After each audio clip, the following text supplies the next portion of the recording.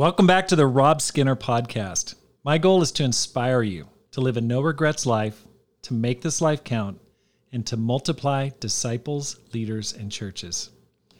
Today on my program, I've got Dave and Megan Bliley from Auckland, New Zealand.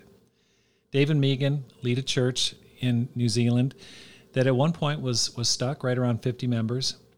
Yet they went in there, and now the church has gone from 50 to over 150. I met Dave about a year ago and was inspired by the work that he and his wife have done there, and I'm looking forward to interviewing them for the Rob Skinner podcast. Megan and Dave, great to have you on the program today. Thanks a lot, Rob. Great to be here. Kia ora from New Zealand. Nice to be here. So great to have you guys on. Can you share with us how you became Christians? Yeah, sure. So I grew up in a Pentecostal church, so I'm familiar with church. I went regularly, but I didn't spend time with anybody outside of church, so I never saw anybody live the life. When I was 19, I joined the Marine Corps, and so that was the first time I got invited to church, and I spent time with people outside of church. There was a group of brothers in Atlanta, Georgia, that studied the Bible with me, and I spent time with them, and I saw them live the life, and I was blown away. I'd never seen anybody actually live the life. So I got baptized in August of 1995, but it was difficult, the Marine lifestyle, not necessarily compatible with discipleship. So I struggled for the first couple of years and ended up wandering quite a bit and leaving church, got transferred to Okinawa, Japan, and got reached out to again by some disciples. And I felt like God was following me across the globe, so it was time to surrender. And I think that's what's crazy is you were in that side of the world at that time and helped me start my restoration process. So I was restored in 1998 and grateful that God pursued and chased me and brought me back. So that's kind of the short version, but that's how it all went down for me. You know, that's what's so interesting, Dave, is that when I first met you, maybe not the first time I met you, but the second time I met you in San Diego at a leaders meeting, I thought you were a Kiwi. I thought you're from New Zealand. And then only over time I realized you're actually American. Yeah. And I'm from Virginia. You're from Virginia. And I'm from Virginia. Oh my gosh. It really threw me for a loop. And then our paths crossed in Okinawa over 20 years ago. How about you, Megan? Yeah, so I grew up daughter of church leaders and missionaries. And my parents really lived the life and taught us the Bible. So it wasn't a difficult decision to make. I always wanted to be a disciple. At around 13, started studying the Bible and had a lot of religious sin to repent of. It took me a while to really see my sin and that I was going to hell. But praise God, he opened my eyes and became a Christian in Sydney, Australia, where I grew up, and in the teen ministry there in the early 90s. So been a disciple ever since.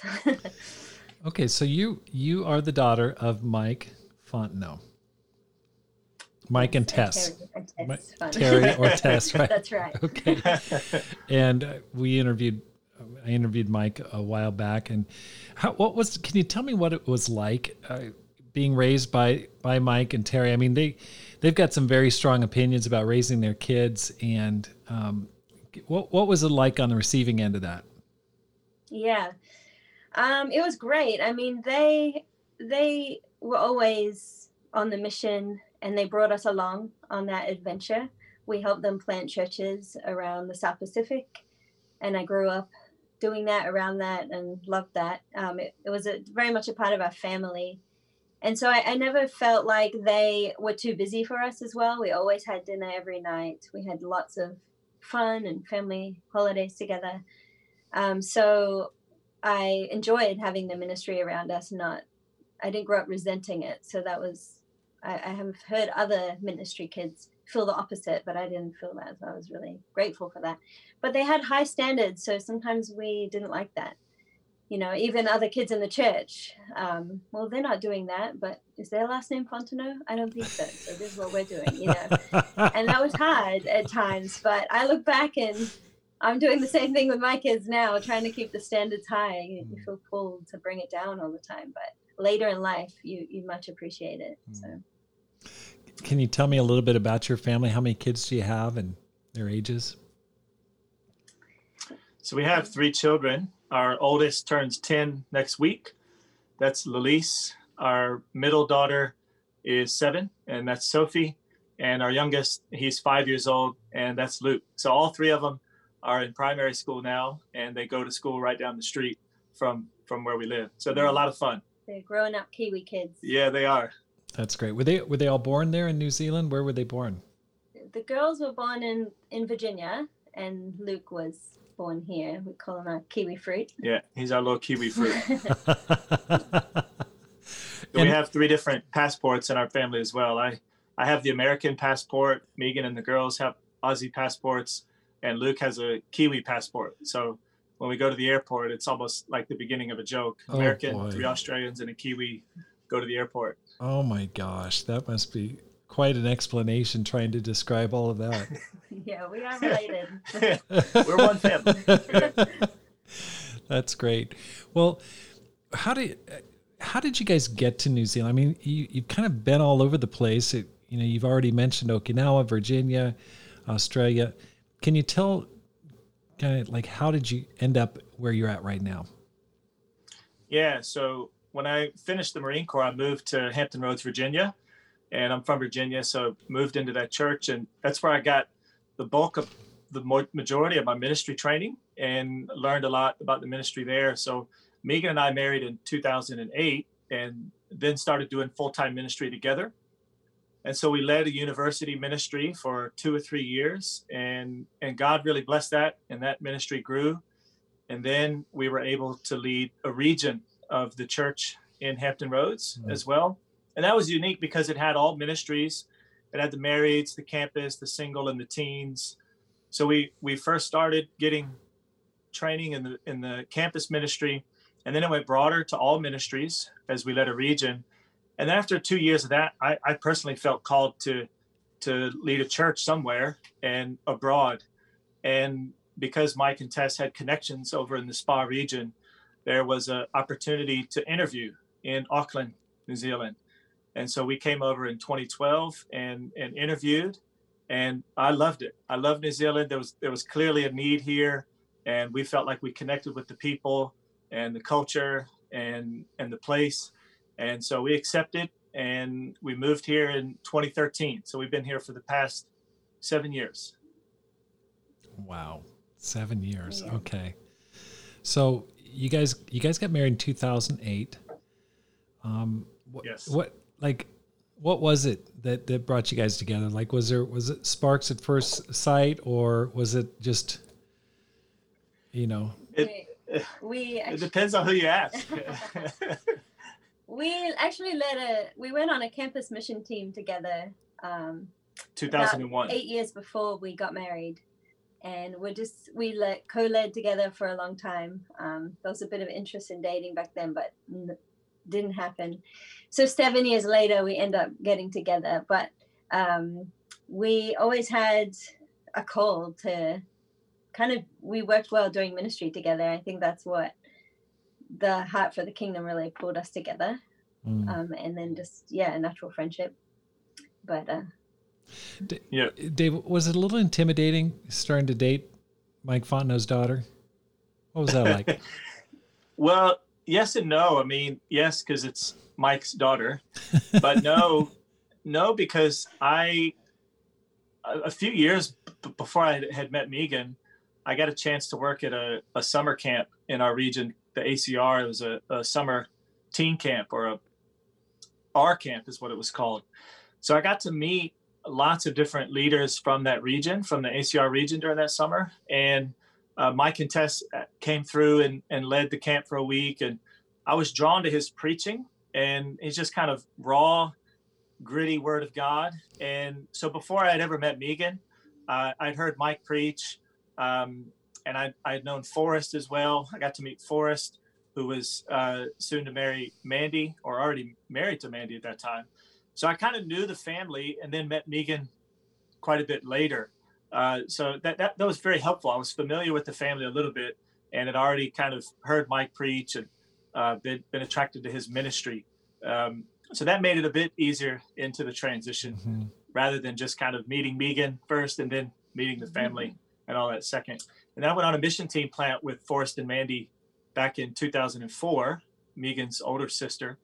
So that was really helpful as well, just spending time with them and getting to know them and the family. And by extension, being able to, catch up with Megan over the years as well. And he was in the same ministry with Michelle and Sam as well. So by the time my family is what sat me down and said, we all know that Dave is the one for you. I was the last single sister, and they were like, Dave is the one for you. And I'm like, what? So they had all embraced him before. So you didn't see it. You didn't see it as early as your family did, huh? No, I needed help.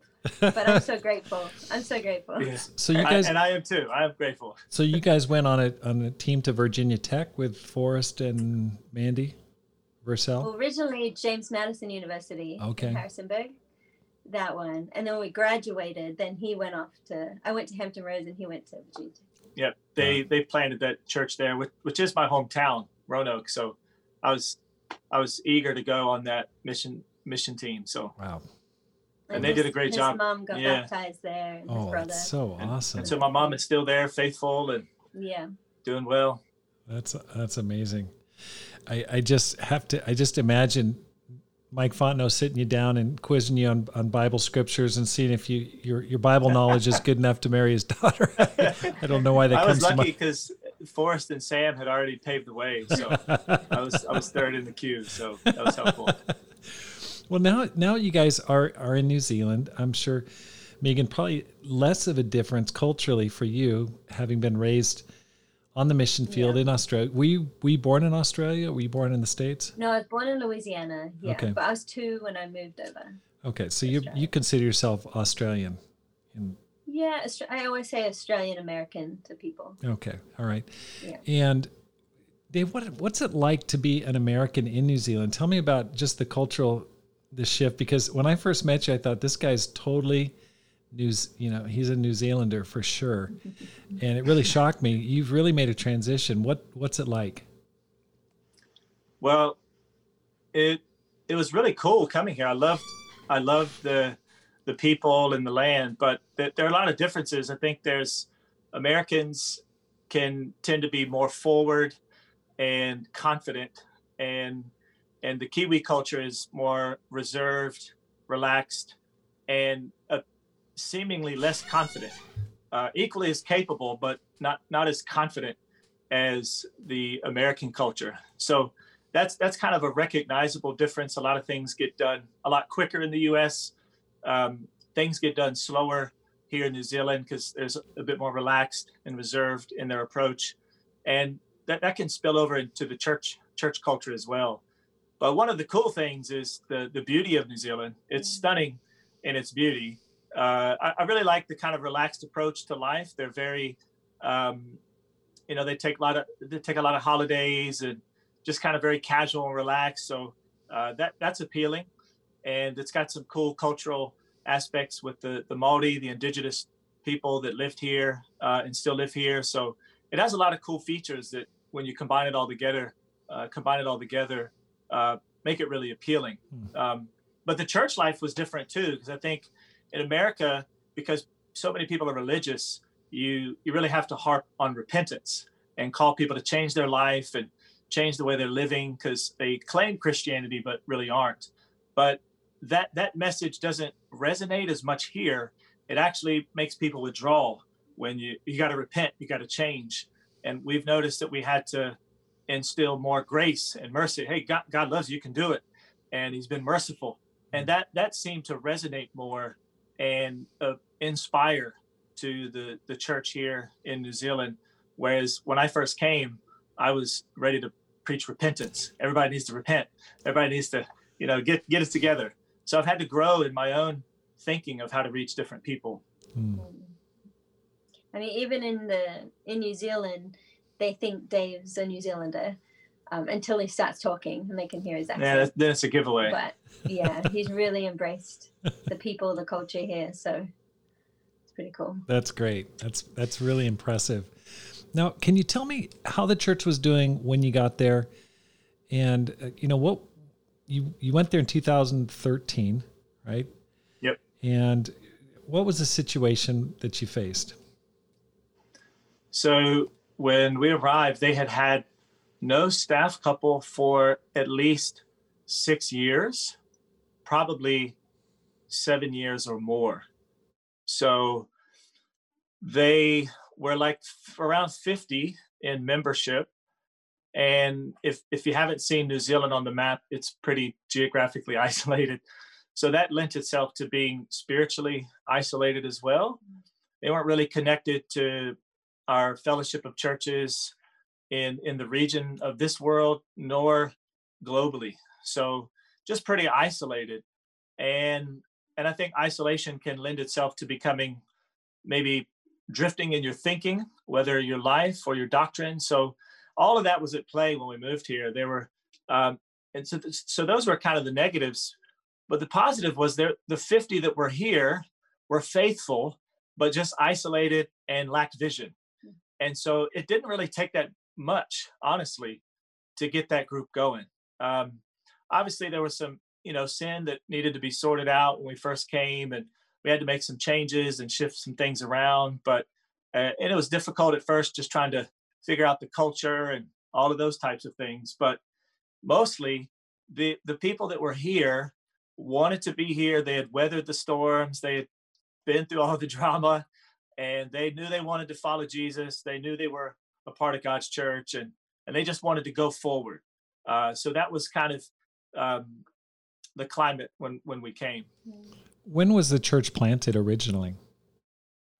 It was planted in the 90s. 30 years. It's the 30th anniversary this year. So 1990 was around between January and May of 1990, I believe. And their biggest size was about 250, we've heard.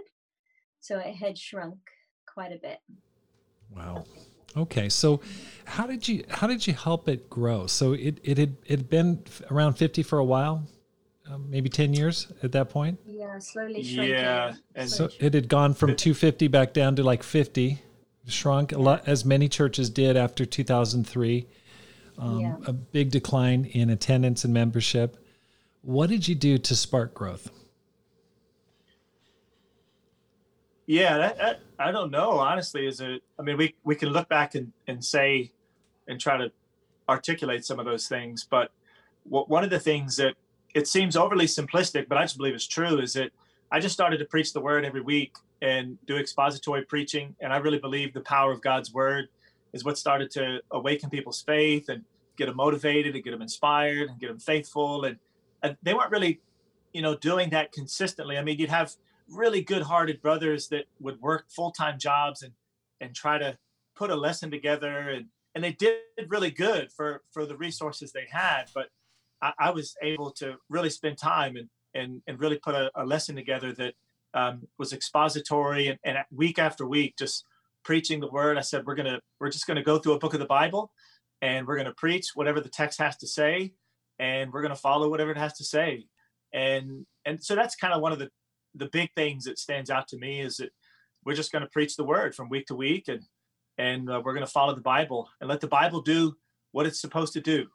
And that's kind of the overarching thing. Mm-hmm. I think there's probably a number of other things that we might have done on a practical level. We met with every couple that was here in the church. We got advised to do that when we first came. So we went to everyone's house and had coffee or tea or dinner and said, tell us your story. Tell us what it's like, what it's been like here. What do you want to see happen? Just to meet and connect with people. So we did that on their home turf. We came into their home, and I think that went a long way. That was fruitful, and that was effective. And we just tried to set the example. We didn't just want to talk about bringing people to church. We were bringing people to church, and we were generating our own Bible studies. And so we just preached the word and connected to people and tried to lead by example. I'm sure there were other things. Yeah, I think the other thing we had to do in the beginning was call out a lot of sin. There had been a lot of undealt with sin that had really discouraged people for a while. For example, there were 2 couples in the church that hadn't spoken to each other for 5 years. Wow. And nobody could help them resolve There was adultery that hadn't been dealt with. There were singles dating non-Christians, all kinds of loose standards. Really, they were just hanging on in their faith. And they couldn't handle us coming in just all fired up and preaching to them. Like, we had to really gently build their faith.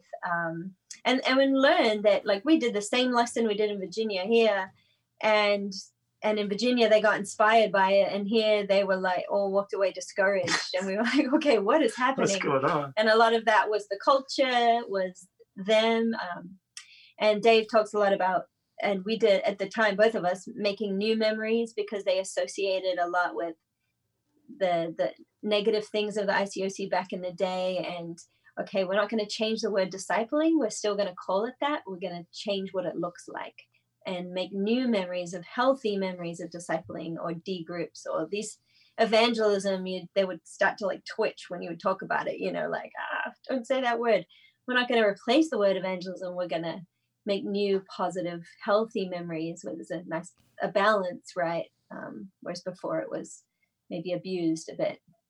So I think once they were able to make new memories in all these ways, build their faith, and then they started seeing people get baptized and seeing God do miracles, then it was like I felt like we were able to watch this God breathe the Spirit back into a church. Yeah, that's awesome. what it felt like, and it was really an honor to be a part of that.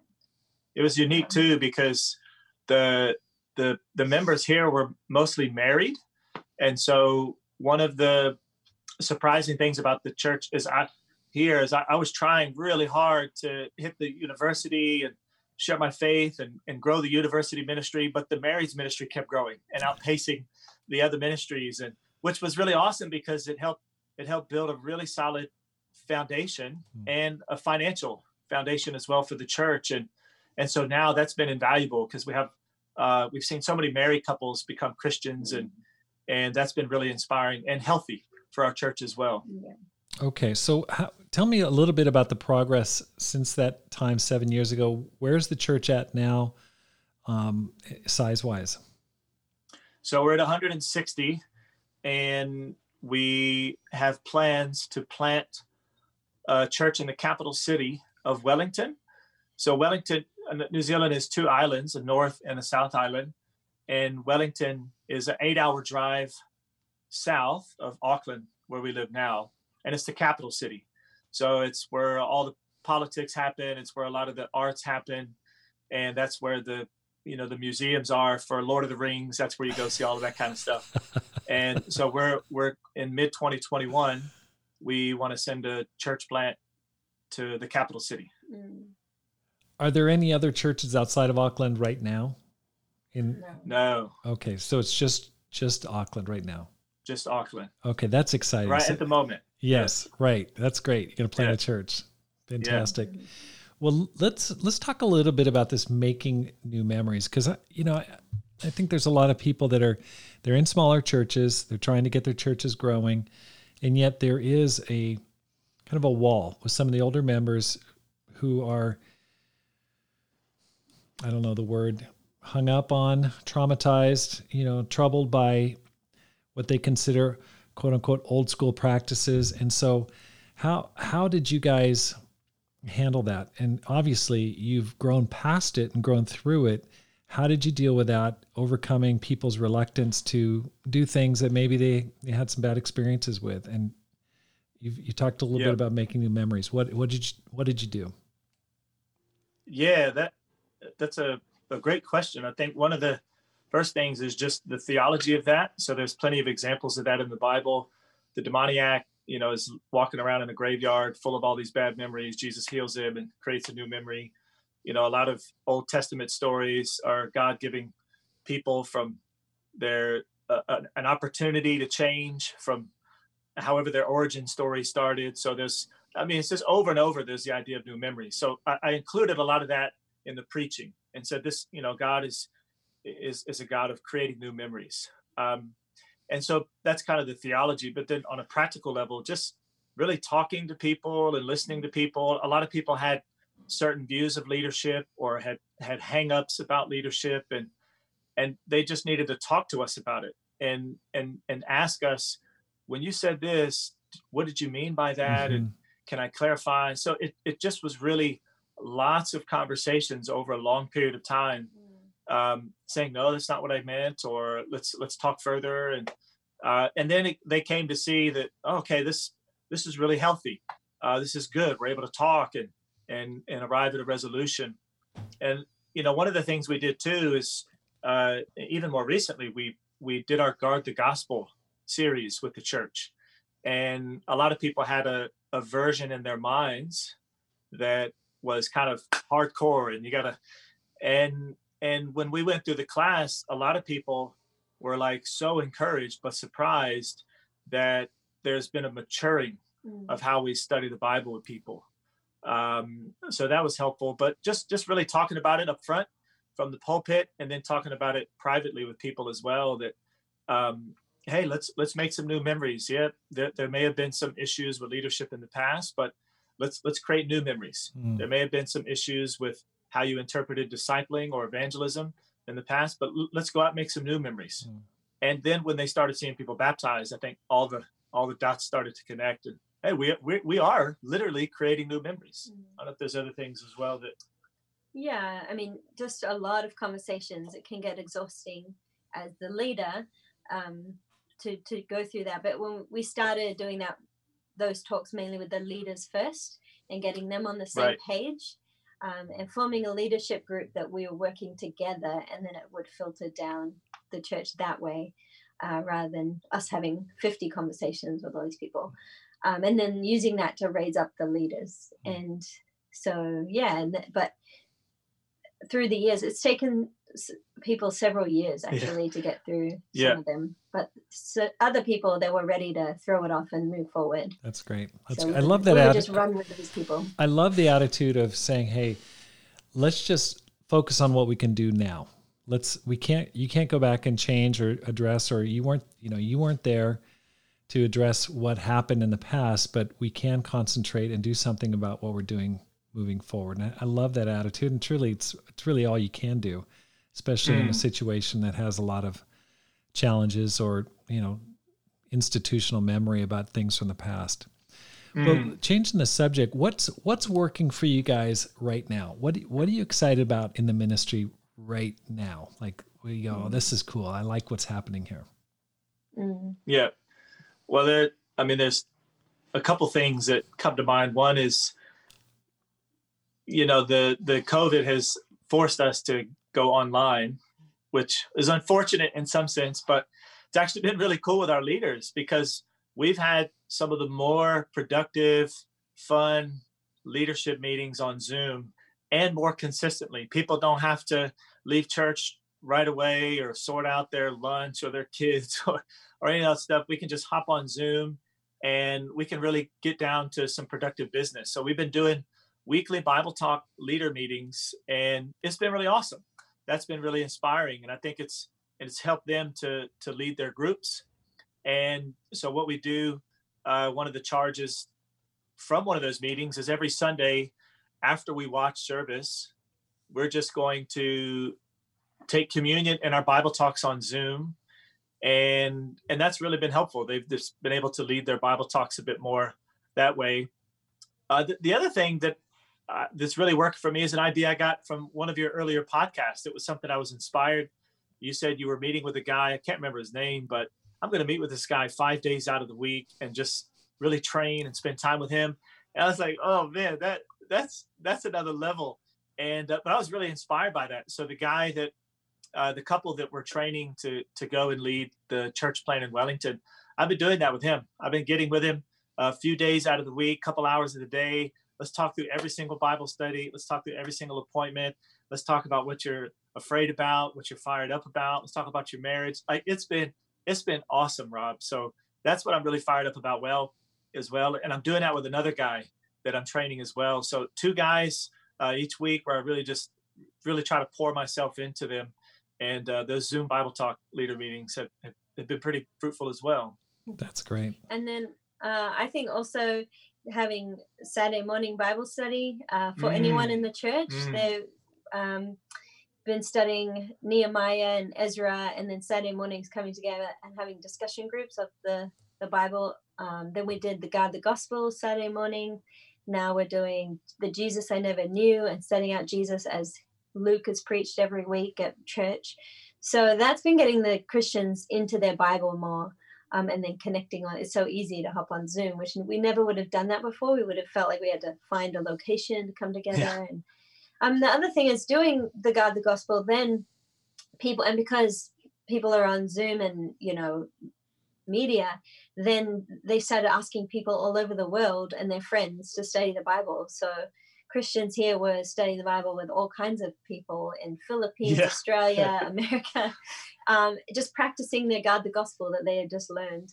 So it created these opportunities. And now actually there's a girl about to get baptized in a city on the South Island who wants to help us start a ministry down there because she was reached out to via someone in America. Yeah, God. So we're just following the Spirit. And then the other thing I would say is we're just really focused on the future, planting the mission team, and now maybe even building something in Christchurch, a ministry. And there's a Māori brother here, the Indigenous people here, who wants to reach out to his iwi, his tribe, basically up north. And so we're having mini mission teams coming Labor Day weekend, going down to Wellington, going up to Kaitaia, and starting to share with all these people. Wow. And so I think the church is looking outward and what we're doing and not, what's happening in the here and now. And so that's been exciting. Okay, let's just talk a little bit about it. So you guys meet on Wednesday night for midweek? No? Yes. Or on Saturday? We meet Wednesday night for midweek. Yep. Okay, so But talk a little bit about your average disciples' schedule. So Wednesday night they show up online for midweek, and you do like a class. Is that right? Yeah, we do a mixture. I'll do a class, or I'll equip the Bible talk leaders to have a discussion, and they'll break into rooms with their Bible talk, discuss a passage of Scripture. Okay, so, and then on Saturday morning you're doing a class. Is that a women's class or women and men's class? Is it for everybody, mixed? So it's been everybody, and they do the prep, and it's really, you don't need someone to teach. So I've been facilitating this one recently because I'm more facilitating. I'm doing the book as well, and we come together and we break up in breakout rooms and discuss Jesus and what we're learning. So it's more like a book club, kind of like a book discussion, like, hey, this is what we read this week and this is what I got out, that kind of a thing. Okay, that's awesome. And then on Sunday, you'll listen to the lesson, then you break up into your quote unquote Bible talks. Yeah, so we'll watch the YouTube, and then the whole church jumps on a Zoom link, and I finally figured out how to pre-register everybody and pre-assign the breakout rooms. And I finally figured that bit out. And so that way I've assigned everybody in their own Bible talk, and the Bible talk leaders come and they give a thought for the communion, and they just take communion together on Zoom as a group, and they just hang out in fellowship. That's a great idea. I like that idea. Okay, I'm writing that one down. That's a good one. And we did something a couple weeks ago with a sister church where we sent them a video service from Auckland, and they sent us a video service from Melbourne. And then afterwards, the marrieds jumped on one Zoom link for both churches, and we just broke into rooms and had fellowship. And then the teens jumped on another Zoom link from Melbourne and Auckland, and they had fellowship. And then the campus and singles jumped on a third Zoom link from Melbourne and Auckland and had fellowship. So that was super cool. That was really fun. Okay. And so, like, what about Bible talk? So you have Bible talk leaders. Is there a separate time when people are meeting for an evangelistic Bible discussion, or is that something you're not doing? Well, yeah, since COVID, it's been a bit more tricky. So we haven't had like what you would. We've had men and women's Bible talks. Yeah. That were evangelistic. But not what you think of as a traditional Bible talk. So we've done different things. Some have worked, some haven't. But during COVID, it's just been more midweek, 1 week, and then the next week you'll do something in your Bible talk. Okay, so I guess that leads to my next question. What have you? Sounds like some great things are happening because of COVID, but what have you had to discard or discontinue because of COVID, or what have you had to say? Okay, that's not working, or maybe it once worked, but now it's not working. like specifically for COVID? And just anything.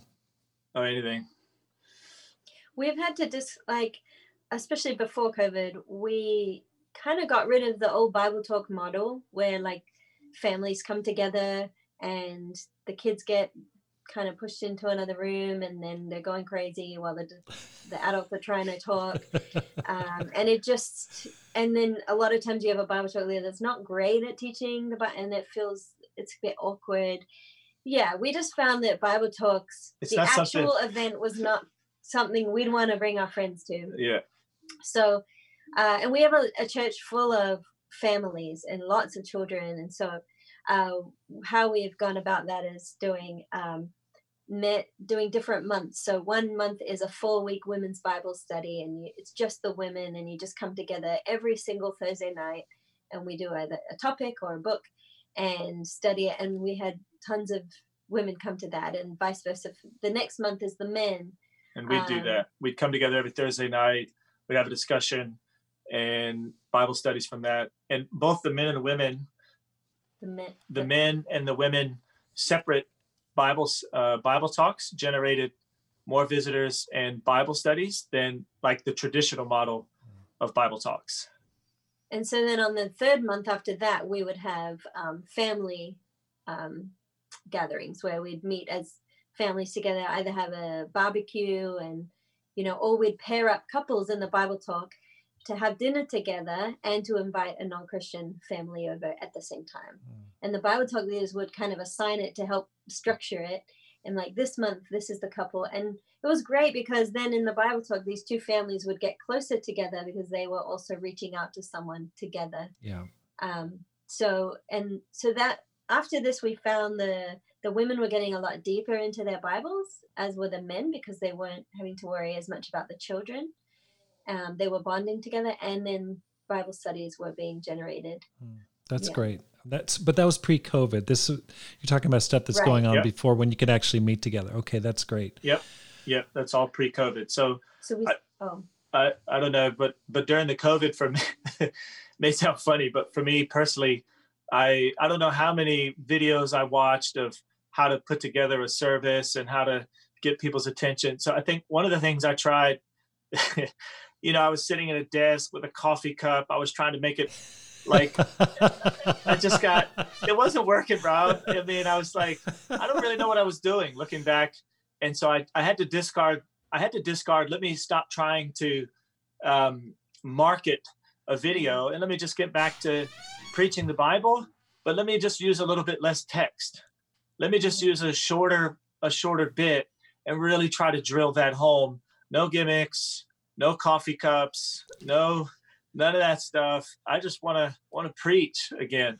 So I look back at that video. I'm like, oh man, I'm ashamed of it. What was I thinking? What was I trying? It's good to experiment.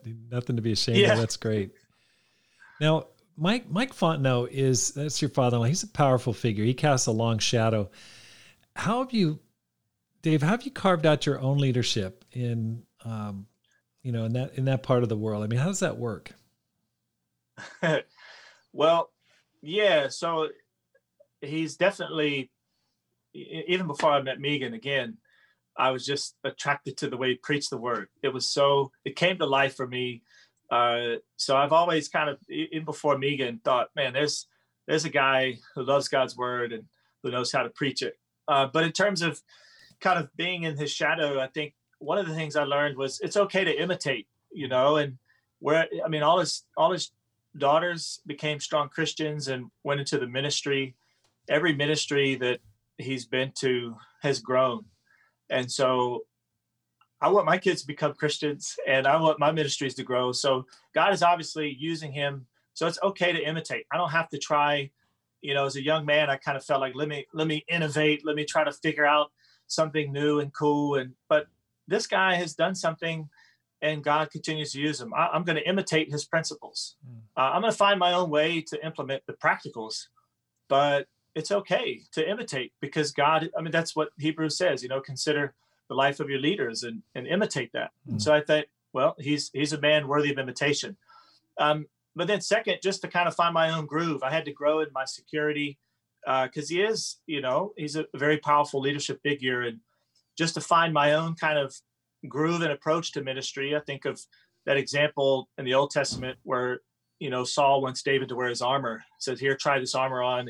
He has a go, but I'm gonna use my sling and stones. And I think that his principles are sound, and so sound from the Bible. And so I take those and I let me be secure enough to try my own things. And I think that I really felt called, especially coming to New Zealand. I felt like him and Tess lead the region, and they do a great job at that. But I felt like I've developed my own vision for this country, separate from his vision. I mean, he's always had a vision for Australia and this part of the world, but I felt like God has really given me, I want to see a church planted in Wellington and other cities and the islands, and I believe that's all from God. But I'm still okay to imitate whatever he's doing because God's definitely using it. That's awesome. Now, let me just talk about a little shift here. Let's talk about parenting, okay? Megan, one of the most common questions that I get is, how do you do ministry with small kids? And you seem like you've really got it together. Of course, you come from a good background, a great example, but what are you doing to parent when you've got kids ranging from 5 to 10? That's a lot of energy. I mean, they're probably going nuts in the room next door. Yeah. I mean, it was hard. We moved here with a 2-month-old and a 2-year-old and had a church that really needed to be restored. So the first 5 years here, and then having another child is a blur. I was so tired. And I think that's something that you just have to resign yourself to, that especially the first 5 years of when my son just turned 5, the youngest this year, I was like, wow. I felt like I needed a certificate that I had a medal. I had made it through the first 5 years of and then doing the ministry at the same time. And most people, for those women out there doing ministry and having small children, it's hard. But it's a season. I think we have to have perspective of that. And also to not try and wish it away, or, if they just would get older here, But I moved here not having any family, so also the church had to become my family. I needed their help to be able to do the ministry. So I just had to pull in these young people or even families to help me watch them, take care of them, be a part of our family so that we could also give to the church family. And I wouldn't have been able to make it through without people helping me. So it was good because the church here needed me to help them, but I also needed them. So we ended up becoming family like that. And sometimes it's hard to say you need help, but we can't be ashamed of that. So, but also I try and, if they're in school, I try, do ministry crank during the day when they're in school, and then really focus on them after school. And then in the evening, focus back on ministry again. So just being present, whatever I'm doing. Let's talk a little bit about that. Like what habits or what routines do you guys follow to help your kids? And, like what have you guys worked out? Like what does it look like? Yeah. Well, I think it's probably, parenting is awesome, but it's, we're still learning how to, do all of that stuff. One of the things that I have a habit of doing is taking my daughters out on dates. So probably, once a month I go hang, just have a donut with them, spend time with them, let their guard down and, just try to spend time with them. So that's a habit. Megan does a really good job of, because she was raised with the expectation of having dinner together. So we do have dinner together every night. And we've gotten a book that I like. It's called Sticky Situations. It's a devotional for kids for every day of the year. And it's really a scenario you give them and a scripture and you talk about it. It's been so fun because we read this little situation and our kids are learning to think about real life situations using the Bible. And so there's a scripture that guides how you decide on what to do. And it's been awesome because it's just been a real casual, non-threatening, non-kind of religious way to bring the Bible in. Hey, let's talk about the situation and let's see what the Bible has to say about it. And so the kids are familiar with us turning to the Bible to figure out how we live our lives. Another thing that we try and do is work on their characters. So really study them each and know their characters well and make adjustments to our parenting per each child and what they need, and really to pave the way as much as possible to make it not easy to become a disciple, but to help them.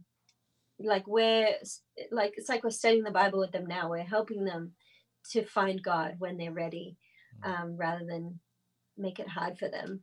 And so, just figuring out what that means for each one. I think my parents, especially my mom, was really amazing at that. And she's taught me and my sisters how to do that, get to the heart level. And so then, and to not worry about maybe other things that aren't the deeper part of my children and what the most important things are. So that requires a lot of talking to them or figuring out or setting goals for them and pushing them towards those character issues. Which I think is helpful because she's able to be more in tune with it, and we talk about it quite a bit. Here's what I think I noticed, and so that's what helps me kick into gear because my antennas aren't always on. You know what's going on with the kids, but right, exactly. She's highly in tune. So we do have a habit of talking frequently about how to help our kids and how to push them and how to help them grow. Yeah. That must be universal because Pam, my wife, she's always saying, hey, you need to talk to so-and-so. And, I'm like, oh, really? Okay. All right. She goes, oh, you got to have lunch. You got to have lunch with this person. I'm like, okay. She definitely clues me in and helps me out in that situation. It sounds, it'd be great is if your family could write a book collectively on parenting. That'd be such a huge need. Be neat to see that happen. Share what you guys are doing. One of the challenges that people face is there's so many activities for kids, and I don't, especially speaking in the U.S. and in Japan. I mean, these kids are programmed. There's a lot going on. How do you leave space for your kids? What do you do to make sure that they can be in fellowship, be at church, and leave time for the family? Do you have any kind of guiding principles that help you? Yeah, we definitely have boundaries of our kids not being in too many activities so that they have energy to go have church. And we want church to be not an activity. I don't want them to think it's just another activity that I do. I go to piano and dance, and then church is another thing. But I go to church, I go to school. Those are the two main big things I do. And then I also play piano on the side. And so figuring out our schedules so that it feels that those are emphasized. Obviously, school takes up most of their time. But then church is the most emphasized, quote, activity, even though it's way more than that, right? So one of my daughters seems to be good at every activity we put her in. And so we made her choose, you're only allowed to do 2. But I felt pressure from the dance moms and right. Oh, but I pulled here and there. I'm like, no, if I give into that, then God will be squished out. And I'm not willing to compromise there. That's a great attitude. So it's a bit nerve-wracking though, because I'm like, oh, but she could be doing this and that. But I'm like, but think big picture. When she's 25 and 30, nobody's going to care how good she was at ballet when she was 10. That's great. You got an award there, but nobody remembers those things or cares long term. Yeah. Great perspective. Okay. So tell me about a time. I mean, you guys when you look back in the past 10 years or even 20 years ago, done some pretty awesome things and you're leading a church in a powerful way. Can you share about a time when you fought back from failure, when you had faced some big challenges and what you did to just kind of work through it?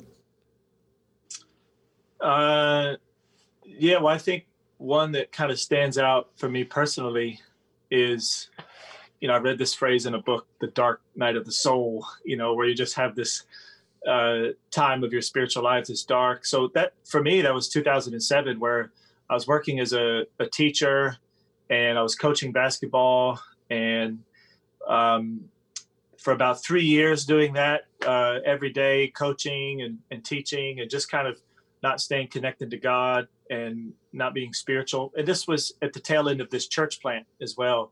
So I was trying to be on the church plant, teaching, coaching, and just kind of got drained. And I failed to stay spiritual and got tied up in, internet pornography, and just got kind of addicted to it for a little while, and ended up losing my job because of that. And it was a very humbling time where I just felt like I thought I was supposed to be hitting a good stride, and I failed.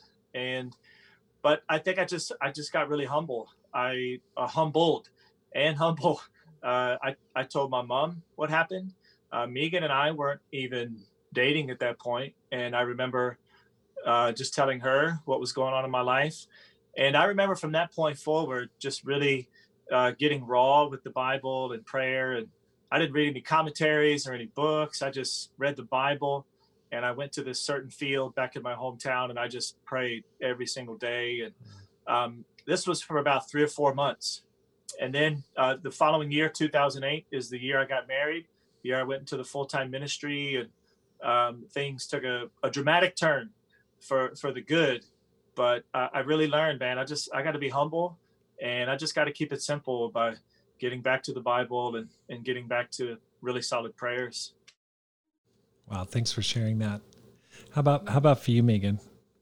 Yeah, I think probably a similar time in my later 20s when I wanted to do ministry, and I wanted to find a husband. I had all these dreams for my life, and they just weren't going.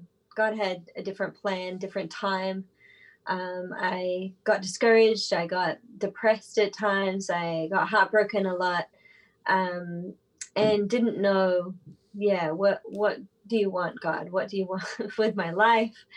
And just the surrender and the constant fighting to be close to God during that time it was for a few years.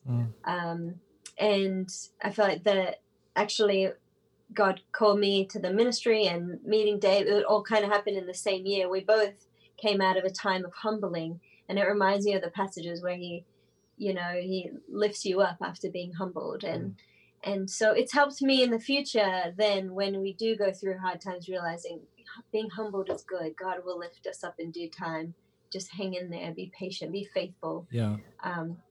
But those times are really hard, and you can't see. And I think this year with COVID and where the churches are at, where we are, every time we get locked down, New Zealand is one of the most strict. Yeah. You are literally like imprisoned in your own home for weeks, not even allowed to drive anywhere sometimes. And so, we come out a bit depressed, honestly. Oh, yeah. And our plans for the church and what we're doing get canceled left and right, or just, and you feel like, okay.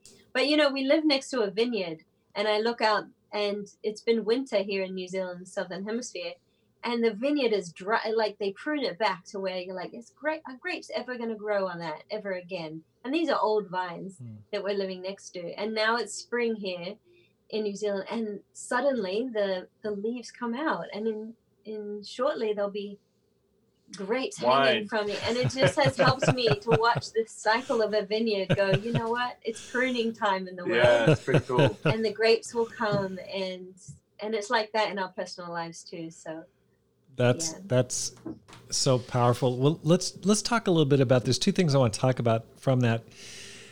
One of the things I've wrestled with COVID is, it's just a challenge emotionally. It's really tough. Yeah. It's very challenging as a leader to not be able to meet with my people, to not see them physically. And I really feel at times like my hands are tied behind my back. I feel like it's tough. And there's days where I just feel discouraged. I feel down. I just feel like, man, this is tough. I hate this. And then there's days where I feel hopeful. I go, okay, we're going to get through this. It's going good. And there's some good signs. But, to be honest, there's just some tough, discouraging days. What are you doing to deal with that?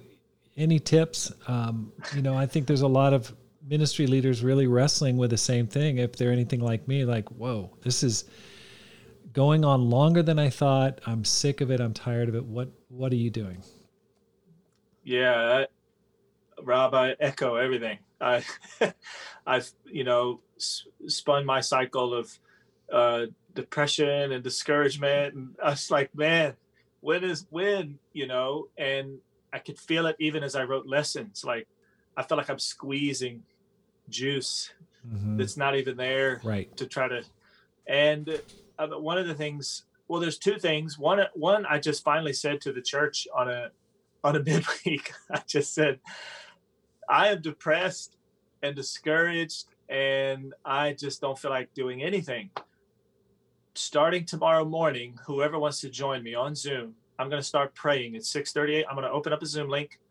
And if you want to join me in prayer, I got to get fired up again. And if you feel like that's you, then just jump on the link. Wow. And for the next 5 days, I had 20 to 30 people that jumped on, and we all prayed together in the morning.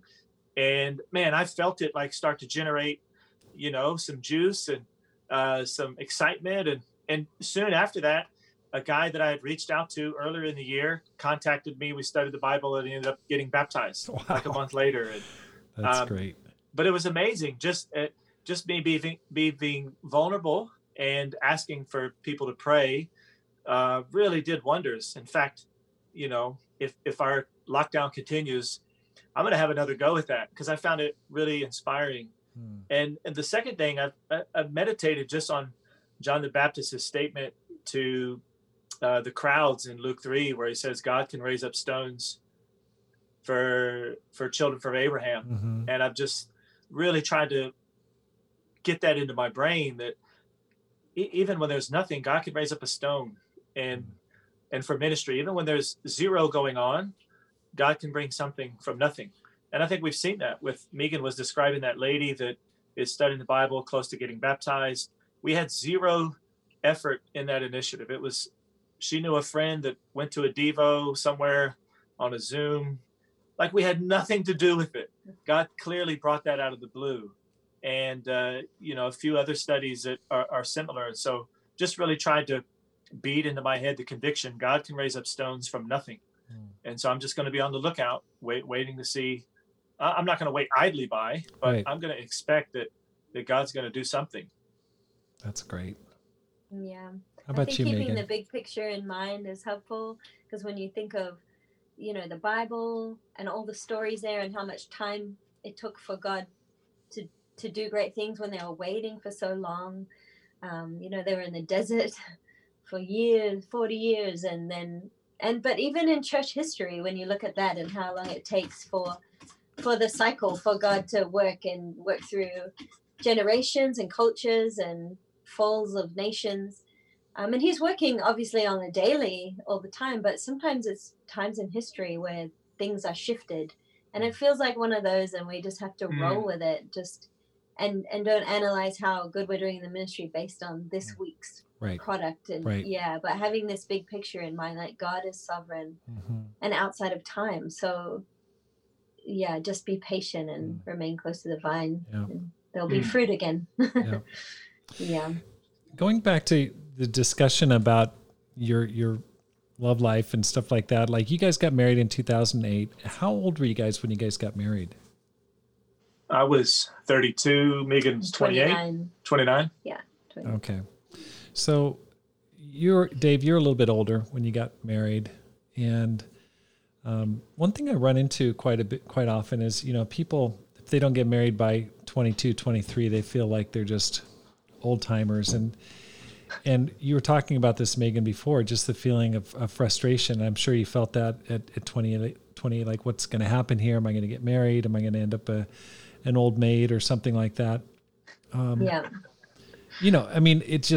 It's a very real thing. Just kind of worry, like, is the right guy going to come along, or is the right woman going to come along? What advice would you give people who, I know you just shared an illustration about the pruned grapevines, but what advice would you give for people who are wrestling, like, man, I just don't know what's going to happen here? Because I think sometimes, I hear about people walking away from the kingdom, leaving, which is really sad and unfortunate, but any advice you'd give, any encouragement that you'd give to people? Yeah, I think it's one of the biggest struggles for women who are single. I think I was a bridesmaid 13 times before my own wedding. Both my sister, even my younger sister, got married, and they were having babies. Oh my gosh! They're having babies before I even started dating Dave, my sisters, and then I even went to my grandpa's remarriage before I ever got married. And then Dave was my 5th boyfriend in the kingdom. Oh my gosh! Yeah. Wow. Oh, I just went through a period of 5 or 6 years, just heartbreak after heartbreak, and then there were all the boyfriends I felt like I dated but didn't actually date. It was just a lot of emotional roller coaster trying to find God's answer of that. And now I look back and see all the fruit in my character and my relation with God that was produced, and I wouldn't replace that. But it was definitely a trying time, and just not knowing. I always, and with singles, I keep it with the analogy of the Israelites, how they're in the desert and they look up, is the cloud moving today or is it staying still? And are we and the Israelites always struggled staying faithful to God when they were staying still, when the cloud was, because even though they were going in circles around the desert, when you're moving, you feel like at least you're going somewhere. It's when you're waiting that it's hard and you don't know, well, when is this cloud going to move? Right. And just trusting in the cloud, trusting it. I mean, that's God and him knowing. And I had to get resolved too that marriage outside of God is worse than being single with God. And marrying the wrong person is, even in the kingdom, I believe you can marry you can be unequally yoked and not be as fruitful as you want to be, or as spiritually happy as you want to be, or raise your kids, if you're not on the same page. And so just the patience, but clinging to God during those times is the most important thing, and trusting that he loves you enough that so hopefully this answer is not too long, but the other passage that helped me is Matthew 7. If you ask for a fish, he's not going to give you a snake. And I just felt like God gives me snakes, he doesn't give me fish. But it really tested my theology of what do I believe about God, because I had to admit I didn't believe that passage was true when it came to myself. So there was a lot of wrestling of, well, what is true about God? And and then when he does bless in that area, it's not just I'm partying, but the whole church partied with me on my wedding day. Because they had seen my journey, walked with me through that. So it's funny. That's so powerful. And I think trying to have right thoughts about God when you're tested is probably one of the biggest challenges of any disciple. But are you glad you waited there for Dave? Was it worth it? Oh, look. I remember the first... I mean, look at this. Come on, man. And I remember the first month of being married, I just wanted to yell to all my single friends, just wait. It's worth it. Just wait for the right one. Yeah. And the guys that I dated, they're still faithful. A lot of them, they're great brothers, but they just weren't the right fit for me. And Dave is just the perfect puzzle piece. So it was great. That's awesome. That's great. Okay. Let me just ask you guys, aside from the Bible, what book has really inspired you guys? Like, is there anything you're reading right now that's getting you pumped up?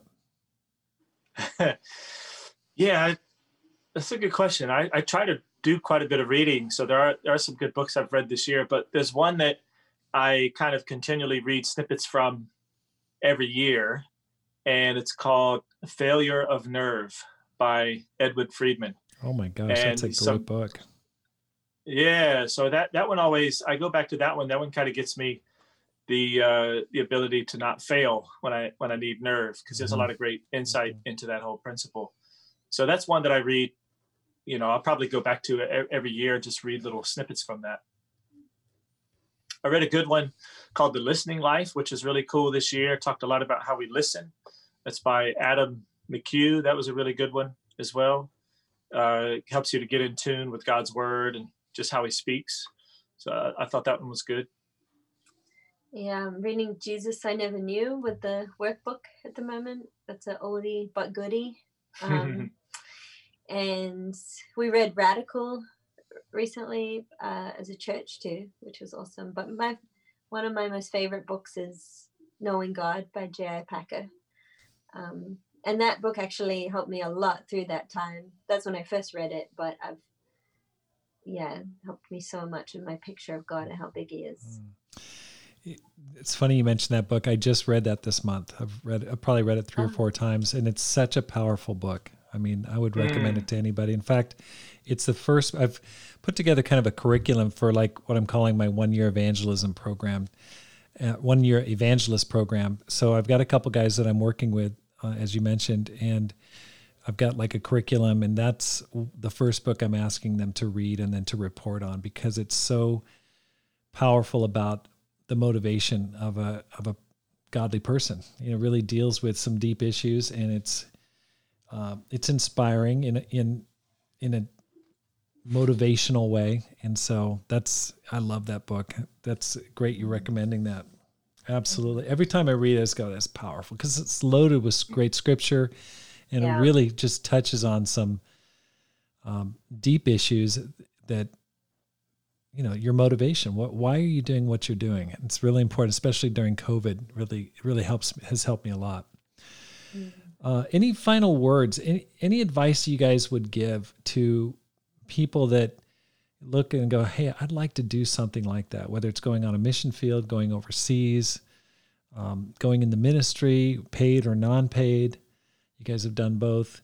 Any advice you give to a person who really wants to make their life count and to live a life that has no regrets?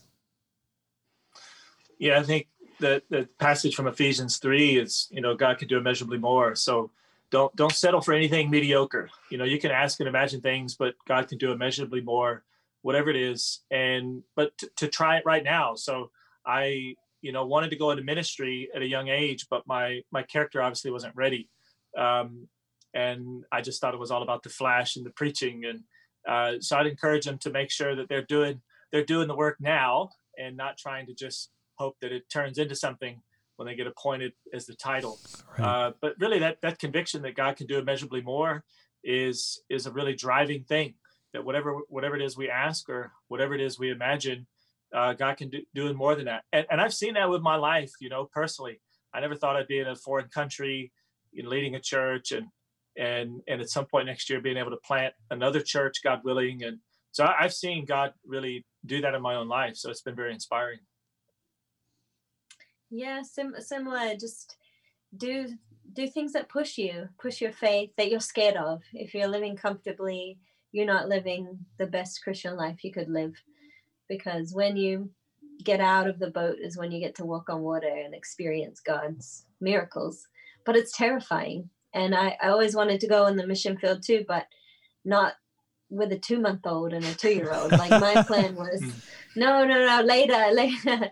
But no, God was calling us now, and I'm so grateful we went for it and didn't let that our life stage hold us back. Or and I worked part-time as a nurse while doing part-time ministry before I got married, and just trying to see where does God want me, how can he use me, and they couldn't afford to hire me, so I'm like, I'll make up the difference in nursing shifts, and it was my idea to propose that to the elders. Will you hire me a little bit? Right. And and they were really fired up about that, and then I got to sacrifice as well and give to the church in that way. And so and God just has used, I'm just grateful for when I've risked it, I guess. And it's been fun. And then when I'm not doing that, I'm not as happy spiritually and fired up or excited. So yeah. If you could just wave a magic wand and kind of just conjure up the future that you'd like to see happen, where all your dreams come true, all your prayers are answered, what would it look like? Wow, what a magic wand, Rob. I think our children would all be Christians. Absolutely. They would marry strong Christians. Yeah. And there would be a church in every major city in New Zealand. Yeah. And then we'd extend that to the islands. Pacific There's islands. A lot of Pacific islands here, and that would kind of be our ministry goal. But you know, I want my mom's a disciple, and I'm faithful she's gonna make it to heaven. But I have a younger brother, and I would wave that wand and bring him back to the fellowship as well, just to see my family make it to heaven as well. Yep. Wow, that's awesome. So you guys are planning on staying in New Zealand indefinitely? Any plans to go back either to Australia or to the States? We don't have plans, but you never know who what God knows, says, man? but we Who don't. knows? We Yeah. would love to stay here and build this ministry. We have a lot of dreams for here, and we feel like God is using us and got a lot of great momentum. And so we just want to be along for the ride and see what happens. That's great. But either way, we desire to stay in the SPA region. SPA region, that stands for? That's the South Pacific. South Pacific. So 11 churches over Australia, New Zealand, Papua New Guinea, and Fiji, about 1,400 disciples. So there's a lot of work to do. So we want to stay in this region. We felt like our relationships are deep here. Our kids are, loving it over here, and God's working. So we'll stay as long as it's clear we're meant to be here. So that's awesome. That's great. Well, Dave and Megan, thank you so much for the time. I really appreciate it. It's inspiring. And when I first met you, Dave, it was like, or second time I met you, I guess, it was just inspiring to talk to you, see what you were doing. And it's powerful to see a couple like yourself really advancing the gospel, planting churches. I go, that's exactly what I want to do. Continue to multiply churches. And that's what you're doing. And you're doing it on the mission field. So thank you so much for joining me on the program today. And I want to say thank you for joining me on the podcast, for listening. And if you're enjoying this podcast, I'd like to ask you to please hit the subscribe button and let your friends and family know about this. My goal is to inspire you week by week to make this life count, live a no regrets life, and to multiply disciples, leaders, and churches. Have a great day and make this life count.